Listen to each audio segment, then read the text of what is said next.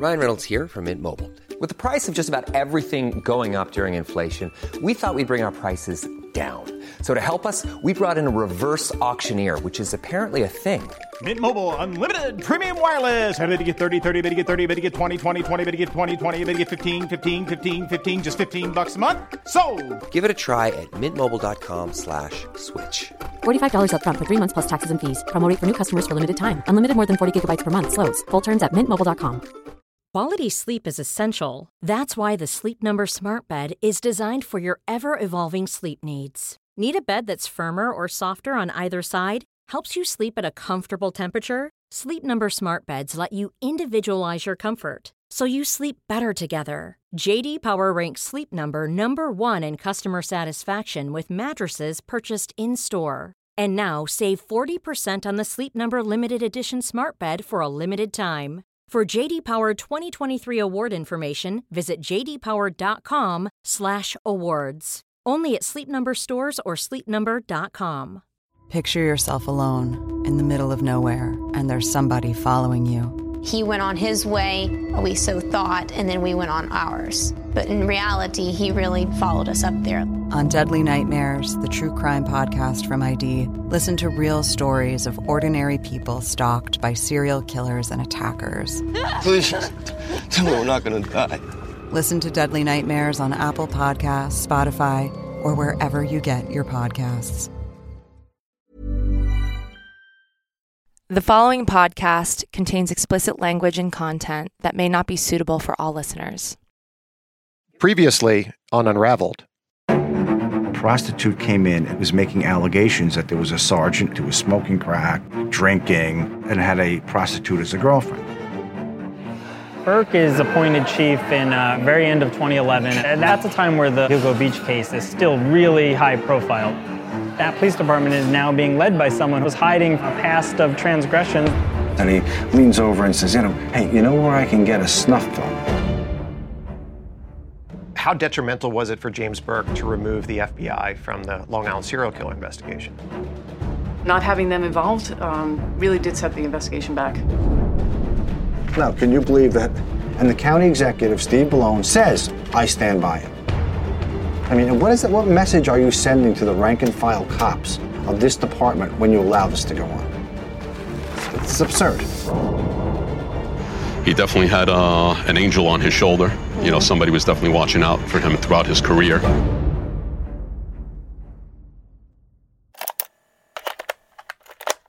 All right, I'm recording. It's an overcast Sunday afternoon as Billy and I are navigating through the tree-lined streets of Smithtown, which is on Long Island. Make a left on Blackman, and then you're going to make a right on Howell, next left on Rice. You're going to make a left on Dogwood, and you should be right there.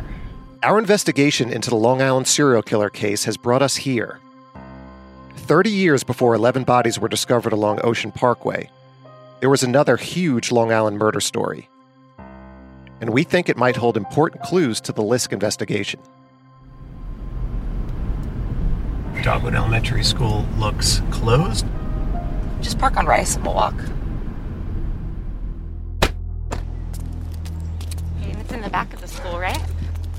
We're outside of Dogwood Elementary School. It's tucked into a cul-de-sac in the middle of a leafy neighborhood. We walk past the gate through an empty parking lot towards the back of the school, where a large field leads to a baseball diamond. Behind the baseball diamond are woods. We're behind the elementary school now. Woods are so thick. The trees are 150 feet tall. This is where Johnny Pius's body was found. It was the hillside right there. Johnny Pius was a 13-year-old boy who was found murdered behind Dogwood Elementary School in 1979. The mysterious circumstances surrounding his death still haunt Long Island to this day. It's such a sad, scary, horrific death to have at a school. To have your final moments here is just, I can't think of a better word, and tragic. Billy and I are retracing Johnny's route on the night he went missing in April of 1979. We get back in our car and drive a few blocks to the house where Johnny lived on Franklin Drive with his mother and father. It's one long row of small, identical-looking brick homes. It's locked up really tight. All the blinds are closed. It looks not lived in. But it's perfectly manicured. I mean, there are like topiary trees that are perfectly sculpted in the front too. Yeah. It's eerie. We arrived on Long Island 3 weeks ago to launch our search for answers in the Long Island serial killer case. We're trying to understand why, after 10 years, this case remains unsolved. We've learned so much already about James Burke, the former chief of police who corrupted the Suffolk County Police Department. But we still have several questions. In order to look forward, we need to look decades back in time, in an effort to understand, essentially, how we got here. Because this is where James Burke's story and rise to power really begins. Everything with Burke, botching the Long Island serial killer investigation, the Chris Loeb story starts at this driveway when John Pius rides away on his bike towards the elementary school. This John Pius case, this was his turning point. And it not only changed his destiny, it changed the destiny of so many people in this story. 10 bodies uncovered, and whoever's responsible is still out there. Do you want to start with how this entire thing started? It was a sex party. Police make mistakes. They're only human. But these weren't mistakes. He said your whole fucking family's done. If there's anybody who knows how to kill someone and get away with it, it's a cop. Somebody's just keeping the cover-up going. From ID and Joke Productions, this is Unraveled, a 7-part podcast. We're going to show you that everything you think you know about the Long Island serial killer investigation is wrong. Hi, I'm Billy Jensen. And I'm Alexis Linkletter. In our last episode, we exposed James Burke's double life, an existence fueled by an obsession with sex, control, and power. Burke ran the Suffolk County Police Department like the mob, dismantling the Long Island Serial Killer Joint Task Force and effectively shutting the FBI out of the investigation. The question is, why?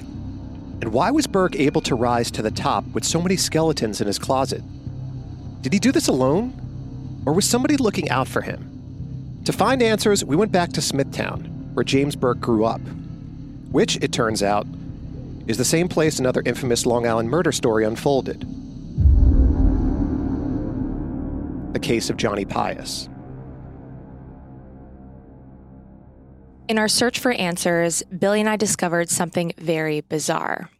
At the heart of the Pius case are two people that also show up years later as central characters in the Long Island serial killer story. I spoke with someone who knows all about them. Hey, Jesse, how's it going? It's Billy Jensen. Yes, good. Perfect. In fact. Is it okay if I record this? Yeah.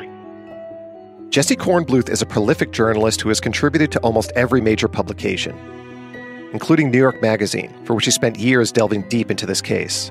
How big was the Pius case in 1979 on Long Island? It was huge. It was huge. When a 13-year-old kid, an only child, is murdered in a schoolyard, the echo of that goes to generations. On Friday, April 20th of 1979, 13-year-old Johnny Pius left home at 8:15 p.m. and rode his bike over to the elementary school to meet a friend. He promised his father he'd be back by 8:30. At a certain point, he didn't come back, and his father went out looking for him and did not find him. In the morning, they went and searched again, and then they found the body. Johnny's body was found about 200 yards behind the school, buried under 2 logs and a pile of leaves. His face was badly bruised. He had swollen lips and hemorrhaging of both eyes, and bruising and lacerations to the neck. Johnny had suffered a brutal beating, but the horrors of his final moments didn't end there. This was a boy found with 6 rocks stuffed in his mouth in a schoolyard. 6 rocks had been lodged into Johnny's throat. Imagine the terror of finding a child murdered in such a gruesome way. What kind of monster would do this? On top of the dehumanizing use of these stones, there was one other piece of evidence. There was a mark on the boy's face where you could say that someone with a Puma sneaker had stood on the face to push down and left the imprint of the tread. It suggested kids.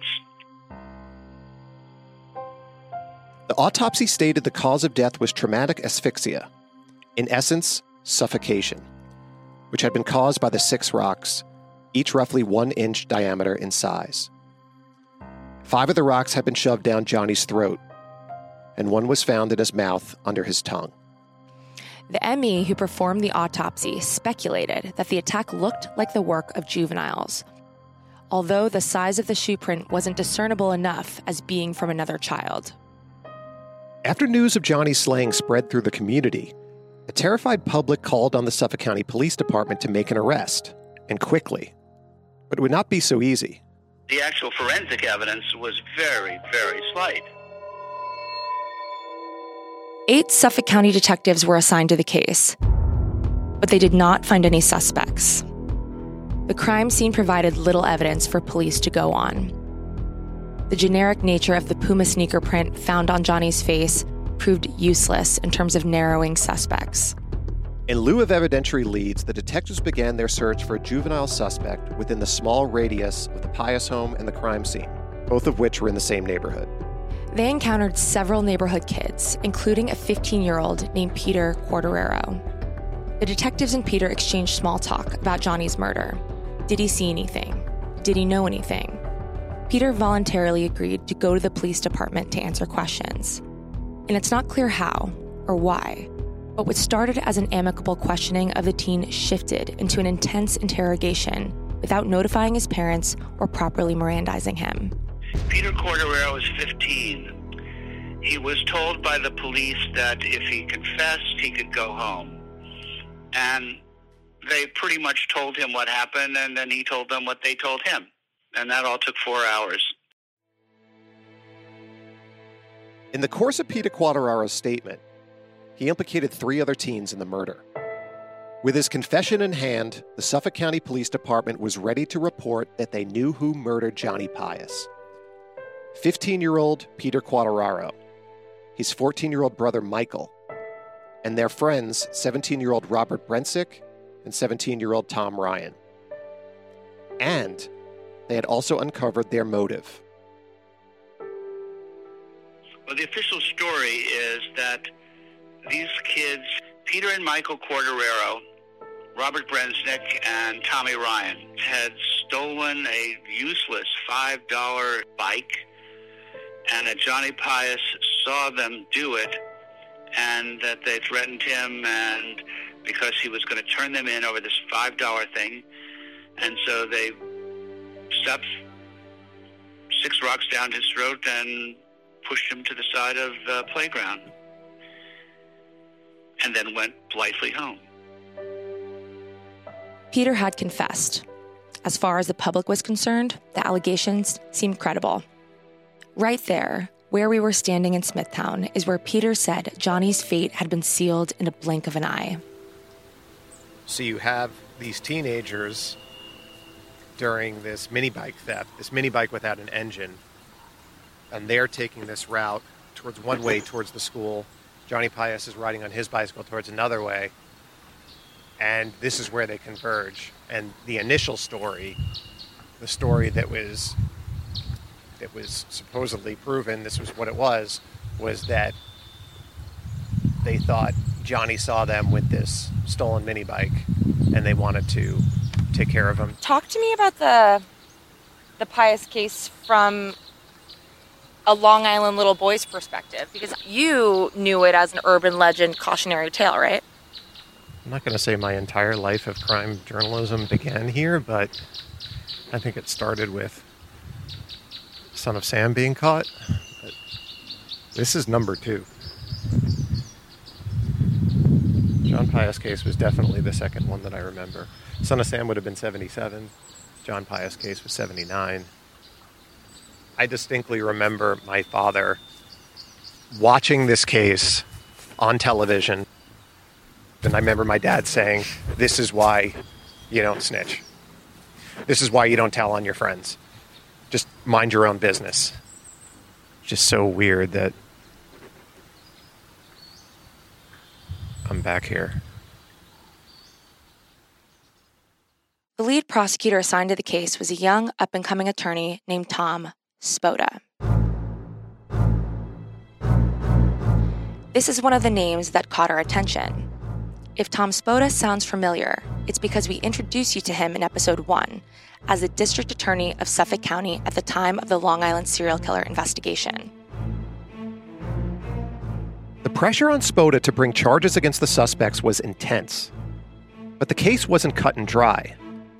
And that's because immediately after giving police his confession, Peter Quattararo recanted, saying he had nothing to do with the murder, and neither did the 3 other suspects. They all denied having any involvement.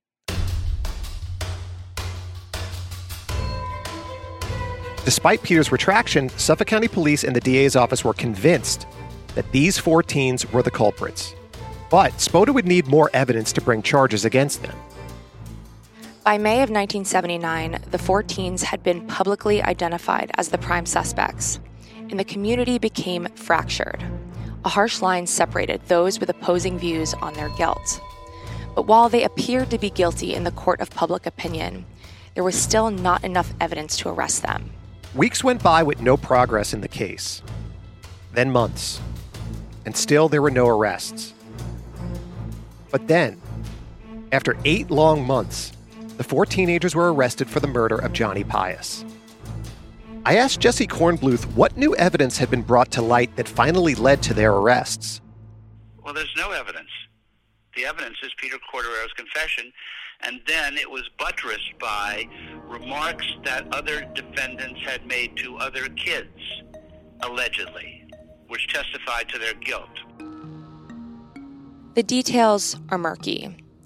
Who were these other kids that allegedly overheard incriminating statements? And what exactly did they hear? And that's when the second name from the Long Island serial killer investigation revealed itself to us.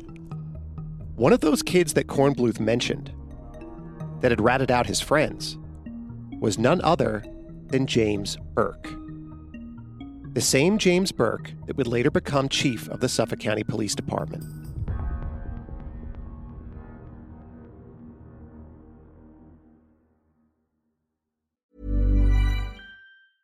Quality sleep is essential. That's why the Sleep Number Smart Bed is designed for your ever-evolving sleep needs. Need a bed that's firmer or softer on either side? Helps you sleep at a comfortable temperature? Sleep Number Smart Beds let you individualize your comfort, so you sleep better together. J.D. Power ranks Sleep Number #1 in customer satisfaction with mattresses purchased in-store. And now save 40% on the Sleep Number Limited Edition Smart Bed for a limited time. For J.D. Power 2023 award information, visit jdpower.com/awards. Only at Sleep Number stores or sleepnumber.com. Picture yourself alone in the middle of nowhere, and there's somebody following you. He went on his way, we so thought, and then we went on ours. But in reality, he really followed us up there. On Deadly Nightmares, the true crime podcast from ID, listen to real stories of ordinary people stalked by serial killers and attackers. Please, tell me we're not going to die. Listen to Deadly Nightmares on Apple Podcasts, Spotify, or wherever you get your podcasts. Hey, it's Janice from Warner Brothers Discovery. I'm very lucky to have a close relationship with my amazing mom, and I'm doubly lucky to be friends with some amazing moms.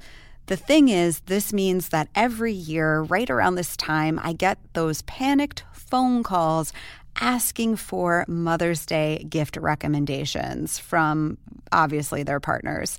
So I was excited to learn about Storyworth just in time for Mother's Day 2024. Storyworth is an interactive way to preserve your loved one's stories for years to come. Here's how it works. Each week, Storyworth emails your loved one a thought-provoking question like, what do people get wrong about you, or what's the most incredible trip you've ever been on. All your loved one needs to do is respond to that email with a story. Long or short, it doesn't matter. Storyworth will send you a copy of your loved one's response, and after a year, Storyworth compiles the stories and some photographs into a beautiful hardcover book that will last for generations. You can even keep a copy of the book for yourself. The moms in my life are big-hearted, hilarious, and they're all super storytellers, so they're going to love Storyworth. I just know it. Give all the moms in your life a unique, heartfelt gift you'll all cherish for years. Storyworth. Right now, save $10 on your first purchase when you go to storyworth.com/unraveled. That's storyworth.com/unraveled to save $10 on your first purchase. In April of 1981, nearly 2 years to the day from when Johnny Pius was murdered, lead prosecutor Tom Spota began the first set of trials for the 4 teenage suspects: Peter Quartararo, Michael Quartararo, Thomas Ryan, and Robert Brensick. The defense attorneys for the 4 suspects focused on undermining the validity of the witness statements that materialized months after Johnny Pius was killed. Here's Thomas Ryan's attorney, Charles Hothbaum. There's no evidence in this case. It's a theory, an emphasis on the horrible death of Johnny Pius, but no evidence connecting my client. They've taken things out of thin air and tried to blow them up into things that the witnesses who saw and observed them didn't think they were. Practically zero evidence in this case that Thomas Ryan did anything connected with this crime. All they have is one statement that the sole witness to it can't even remember what was said. First up were the 2 Quartararo brothers, the now 17-year-old Peter and 16-year-old Michael. Johnny's murder had sent shockwaves throughout New York. The public's curiosity for a story about kids killing kids ran deep.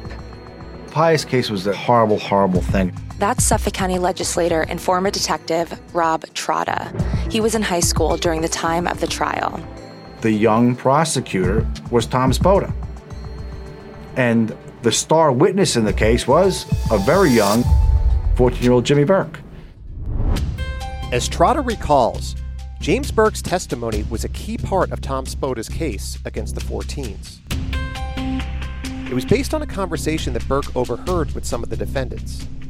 What happened was they found that Jimmy Burke, who testified in the trial, and his testimony was that these boys, months later, admitted to him that they did it. Back then, there wasn't DNA, there wasn't physical evidence or things like that. Burke's testimony was that he and Michael Quartararo had hung out with some other kids several months after the murder. One of them asked Michael if he and the other suspects had killed Johnny. And according to Burke and the other 2 teens within earshot, Michael said they had no choice. They were drunk and high, and Pius had seen them steal the minibike.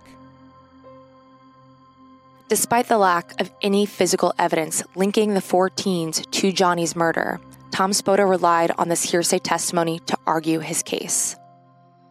And it worked.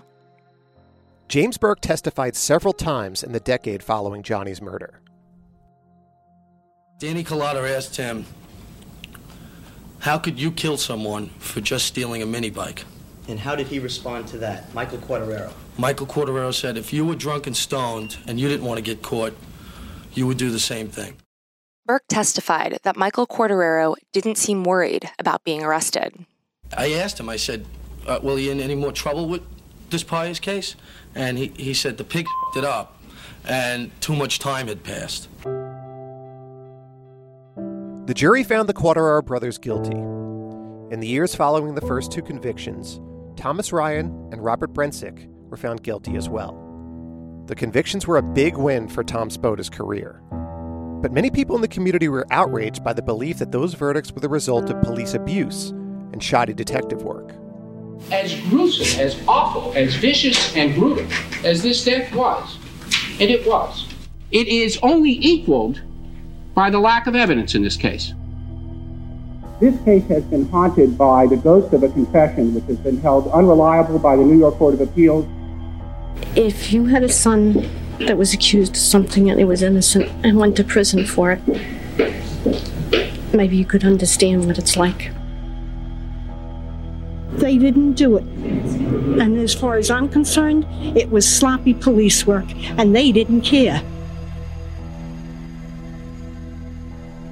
The loudest and angriest complaint was over Peter Quaterara's confession, the one he'd recanted almost immediately. Also troubling was that following Peter's confession, detectives had driven him to the school and instructed him to reenact what had allegedly happened to Johnny. According to court documents, once they left the school, Peter was pressured to admit that all 4 suspects had been involved in the murder. The detectives secretly recorded this admission. In the late 70s, the Suffolk County Police Department's confession rate was so high it was practically unmatched anywhere else in the nation. Here's journalist Jesse Kornbluth again. You have to understand, this was a homicide squad that had an amazing confession rate. I think it was 91% in those years. It was a very corrupt police department, a very corrupt homicide squad. By the mid-1980s, the New York State Court of Appeals had reversed at least 10 homicide convictions because of improperly obtained confessions. Over time, the 4 defendants and their families consistently maintained their innocence. Here's Thomas Ryan. I don't know what happened to John Pius. I never saw him that night. And here's Michael Quartararo. I prayed for John Pius in 1979. I pray for him now. Only he knows what happened on April 20th, 1979. And somehow I find peace with that and try to move forward with my life despite the way I've been treated. Words cannot express how deeply I feel for the Pius family.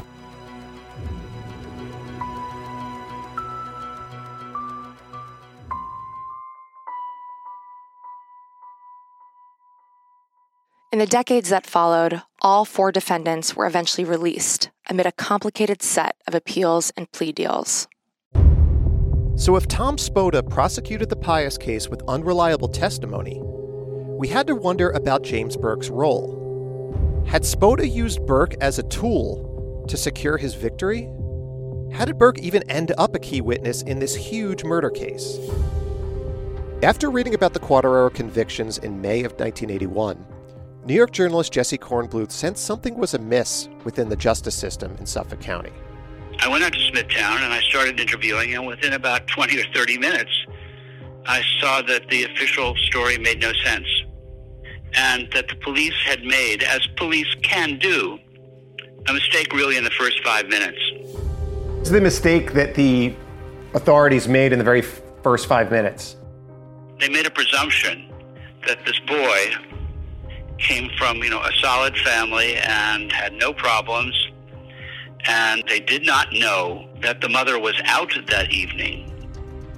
They did not know that Johnny Pius had thought of running away or staying out late. They did not know that when his father went looking for him the next day, he failed to find him, though the body was not that hard to find. Jesse Kornbluth believes detectives failed to properly look at a suspect who lived directly across the street from Johnny. If there was anyone who bragged about the murder, it was a guy named Robert Burke, no relation to Jimmy, who said that he had to kill the Pius boy because he had put his penis in the boy's mouth and he was afraid that the Pius boy would tell. It all comes down to the fact that Spota had already made up his mind about the 4 teens. Basically, the cops had a story and the kids told it.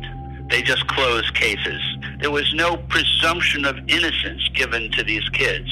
They were guilty before they walked into court. Kornbluth found that Spota was known, on occasion, to make sweetheart deals with low-level criminals. That is, he wouldn't prosecute them in exchange for a favor. The prospect that James Burke could have made one of these deals with Spota isn't a big stretch. It's no secret that Burke was a juvenile delinquent. Here's Rob Trotta again. Jimmy Burke would brag that he did 100 burglaries when he was, in high school, breaking into people's houses, stealing jewelry or things like that. Do I know that that's true or not? No. But I was actually there when he said, I used to sell weed when I was in high school. Interestingly, Burke did later in life admit to Newsday reporter Paula Rocco that he came dangerously close to going down the wrong path as a kid. As a teenager, he got into, in his own words, but, he was someone who was kind of like, on the precipice of going the wrong way, hung around with a group of kids who later, would get into some trouble. But then he went on to, kind of follow in his family's footsteps and become a New York City police officer. So, hypothetically speaking, is it possible Tom Spota offered James Burke one of these sweetheart deals for his testimony in the Pius trial? And then the police, in order to fit their narrative and fit that one confession that they got, they used a couple of the neighborhood kids, including James Burke, to come forward and say they overheard a confession. Yeah, they overheard this, they overheard that. It's a devastating reality to contemplate. A public official corrupting the justice system to win a case. But again, hypothetically speaking, why would Spota go to such extreme measures? He was a second-rate lawyer who had gone as far as he might go in this DA's office. But Spota was young and, full of dreams. The point is, he liked the power. He wasn't particularly effective in court, but he didn't have to be. That was the point. What Rob Trotta and others observed of Burke and Spota 40 years ago, and seemed mildly suspicious then, now seems problematic. The thought always was why is this 35-year-old guy with this kid now, knowing what I know now about how they work behind the scenes and the corruption and how they're villains, essentially, that whole thing which happened, 35 years ago is something that, could be the catalyst, the birth of this relationship. So this opens up some really big questions. What did James Burke really know about the murder? Was it possible he had been involved? There are varying stories about whether James Burke could have been there when this whole mini bike thing happened. Whether he took the opportunity to be the one to turn on his friends so that he wouldn't get in trouble. Here's Jesse Kornbluth. We will never know what happened, but I think what we can know is that these four boys are not the killers. And that basically you have an unsolved murder here. And it's the ultimate cold case because at this point, it's just the sands of time have washed over everything. Beyond the heartache of Johnny Pius's unsolved murder, there is also the decades-long tragedy of what happened to the four defendants and their families. It divided the community and undoubtedly ruined lives. If you're not knowledgeable about Suffolk County, as I say, you think it's the Hamptons. It's not. It's the Amityville Horror. Knowing what you now know about Burke and Spota's history, was the Pius case a key moment in their story? It was their first date. That's all. It's where, look, it was just a matter of who could be cultivated, who could be turned. If the Pius case was Burke and Spota's first date, it would get a lot more serious over the next 20 years, and ultimately land both men behind bars. 2 decades after James Burke's life intersected with Tom Spota's during the Johnny Pius case in 1979, their lives collided once again. In 2001, Spota ran for the Suffolk County District Attorney and won. One of his first acts in office was to transfer Burke, who was a lieutenant in the Suffolk County Police Department, into a special unit of investigators that operated out of the district attorney's office. Only this time, their paths didn't cross by accident. Remember, Burke already had serious infractions on his police record, including getting caught being intimate with a sex worker in his cop car. How did Burke get lifted out of the ranks and put into this high-level position, given the transgressions of his past? We put this question to the current district attorney of Suffolk County, Tim Sini. Tom Spota shepherded him along. He was a protege of Tom Spota. A couple of years later, Spota promoted Burke again. He made the first inspector of the DA squad. They didn't have an inspector. That's a pretty high-ranking official in the Suffolk County Police Department. Here's Jesse Kornbluth looking back on the Pius case. Spota could not have recognized Burke at 14-15 as the kid who could be his tool. But at some point, a point not known to any of us, something happened where he saw that Burke was like his kind of guy. Though no one can be sure when their alliance was formed, Kornbluth believes he knows why it happened. Well, the thing is, once you make a deal with the devil, you can't unmake it. At a certain point, Spota knew what Burke was. Burke was useful to Spota because he could close cases and he could cut corners and no one gave a damn. But Burke also was transparent to Spota. Spota knew who Burke was, and Spota couldn't cut him loose. Because Burke was nuts, right? I mean, not nuts, dangerous. And he had the power to bring Spota down. It's a classic case of mutual deterrence. What Kornbluth is saying is that if Burke lied on the witness stand to help Spota win the Pius case, Burke had the goods on Spota to ensure his career moved upwards. But Spota also needed a dirty player like Burke on his team. Here's current DA Tim Sini again. Well, he was put there for a reason. If you don't put your co-conspirator in charge of that bureau, that's going to be a problem for you. So you put somewhere that is part of your cabal. For close to a decade, there was never any sign that anything was amiss in Spota's office. But then, in 2010, after the first 4 bodies were found on Gilgo Beach, the feds started noticing that something was off about the way Spota was handling the Long Island serial killer case. There was an attempt to involve the FBI in that case, but there was never a full engagement of the FBI in connection with the Gilgo investigation. And what we realized was that that was at the orders of the former district attorney, Tom Spota. The current Suffolk County Police Commissioner, Geraldine Hart, was formerly a supervisor in Long Island's FBI field office.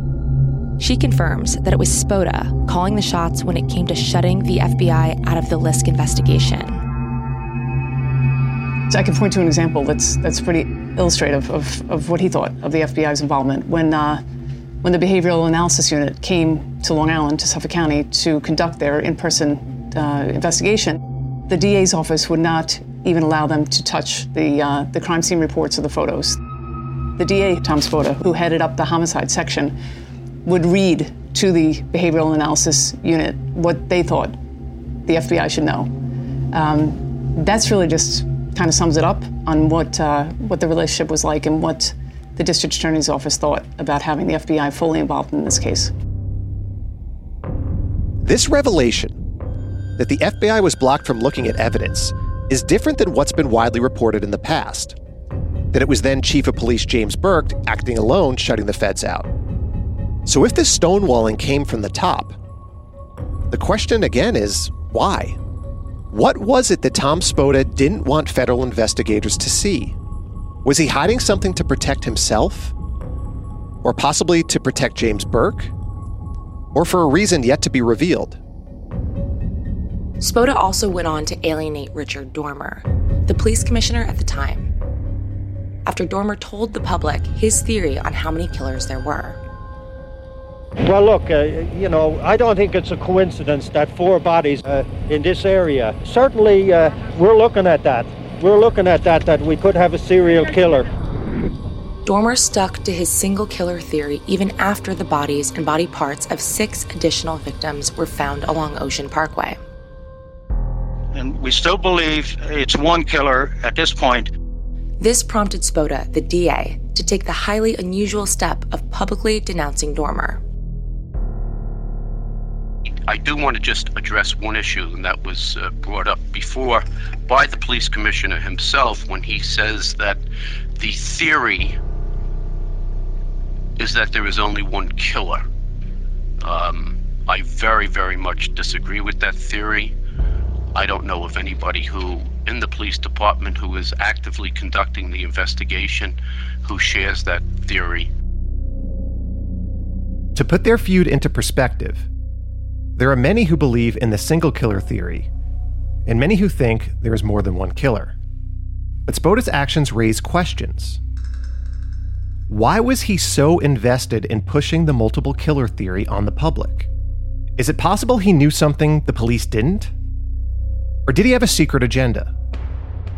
According to the current police commissioner, Geraldine Hart, neither theory was based on fact. It was interesting to me how district attorney at the time, Spoda, and the commissioner, Dormer, really locked in on the theory, which was at complete odds with one another, and was really based solely on speculation. 2011 turned out to be a significant year for the Long Island serial killer case. That's when the body count climbed, gruesomely, from 4 to 10. But 2011 is important to our story for another reason. It was an election year, and the seat for Suffolk County Executive was open. And this was of interest to Spoda because the county executive appoints the chief of police and the police commissioner. Spoda endorsed a candidate named Steve Bellone, who ran essentially unchallenged, and he won. Weeks following his victory, Steve Bellone appointed James Burke as the chief of police. With Burke and Spoda now occupying two of the most important positions in Suffolk County, their alliance was more powerful than ever. Once Burke had power, he had as much power as Spoda. Maybe more. Because he had discretionary power. Spoda had essentially a code of laws and ethics that he had to work within. Burke did not. Spoda could control subpoenas and search warrants under the letter of the law. And with Burke installed as the new chief, he could also wield his influence on the police department and the Lisk investigation through his longtime ally. Burke, in a way, was his id, right? Burke could do the things that he couldn't do, and Burke would do them because he was a sex fiend and a drug fiend, and he was basically an uncivilized animal. But then he became Spoda's animal. That was useful. A quick side note. Tom Spoda's allegiance to James Burke was alive and well in 2015, when he was indicted and later convicted on charges of conspiracy to cover up Burke's assault on Christopher Loeb. Spoda was caught trying to hush some of the cops to make sure they didn't flip on Burke. He went as far as ordering tracking devices on their cars to keep tabs on them. Here's what we know. Tom Spoda and James Burke blocked the FBI from seeing all of the evidence in the Long Island serial killer investigation. And there's a great deal of evidence we're not aware of. One of the most debated questions of this case is there one killer or multiple killers? Before we can draw our own conclusions, we need to go back to where this investigation started, with the discovery of 10 bodies along Ocean Parkway.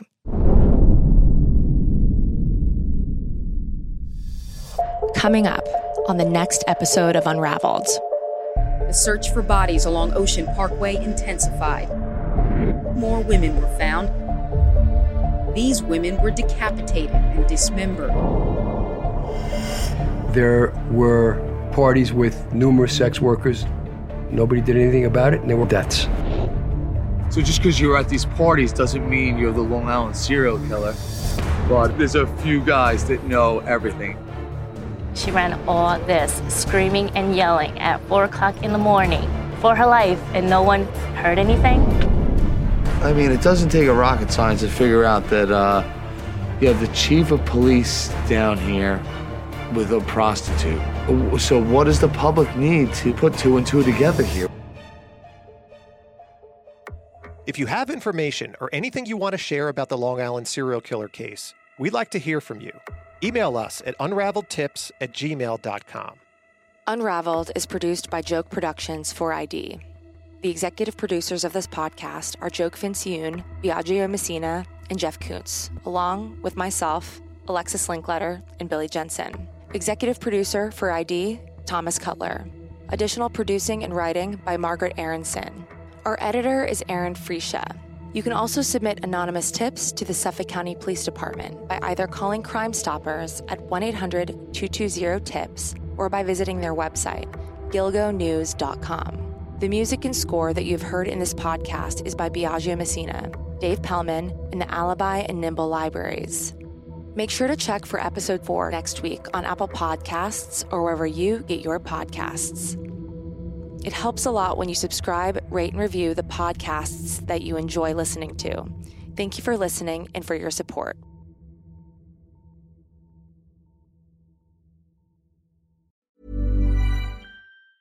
Hey, it's Danny Pellegrino from Everything Iconic. Ready to upgrade your style game without blowing your budget? Check out Quince. They've got all the good stuff, shirts and polos, activewear, and fine leather goods, all at 50 to 80% less than other high-end brands. And the best part? They're all about safe, ethical, and responsible manufacturing. Get that luxury vibe without the luxury price tag. Hit up quince.com/upgrade for free shipping and 365-day returns on your next order. That's quince.com/upgrade.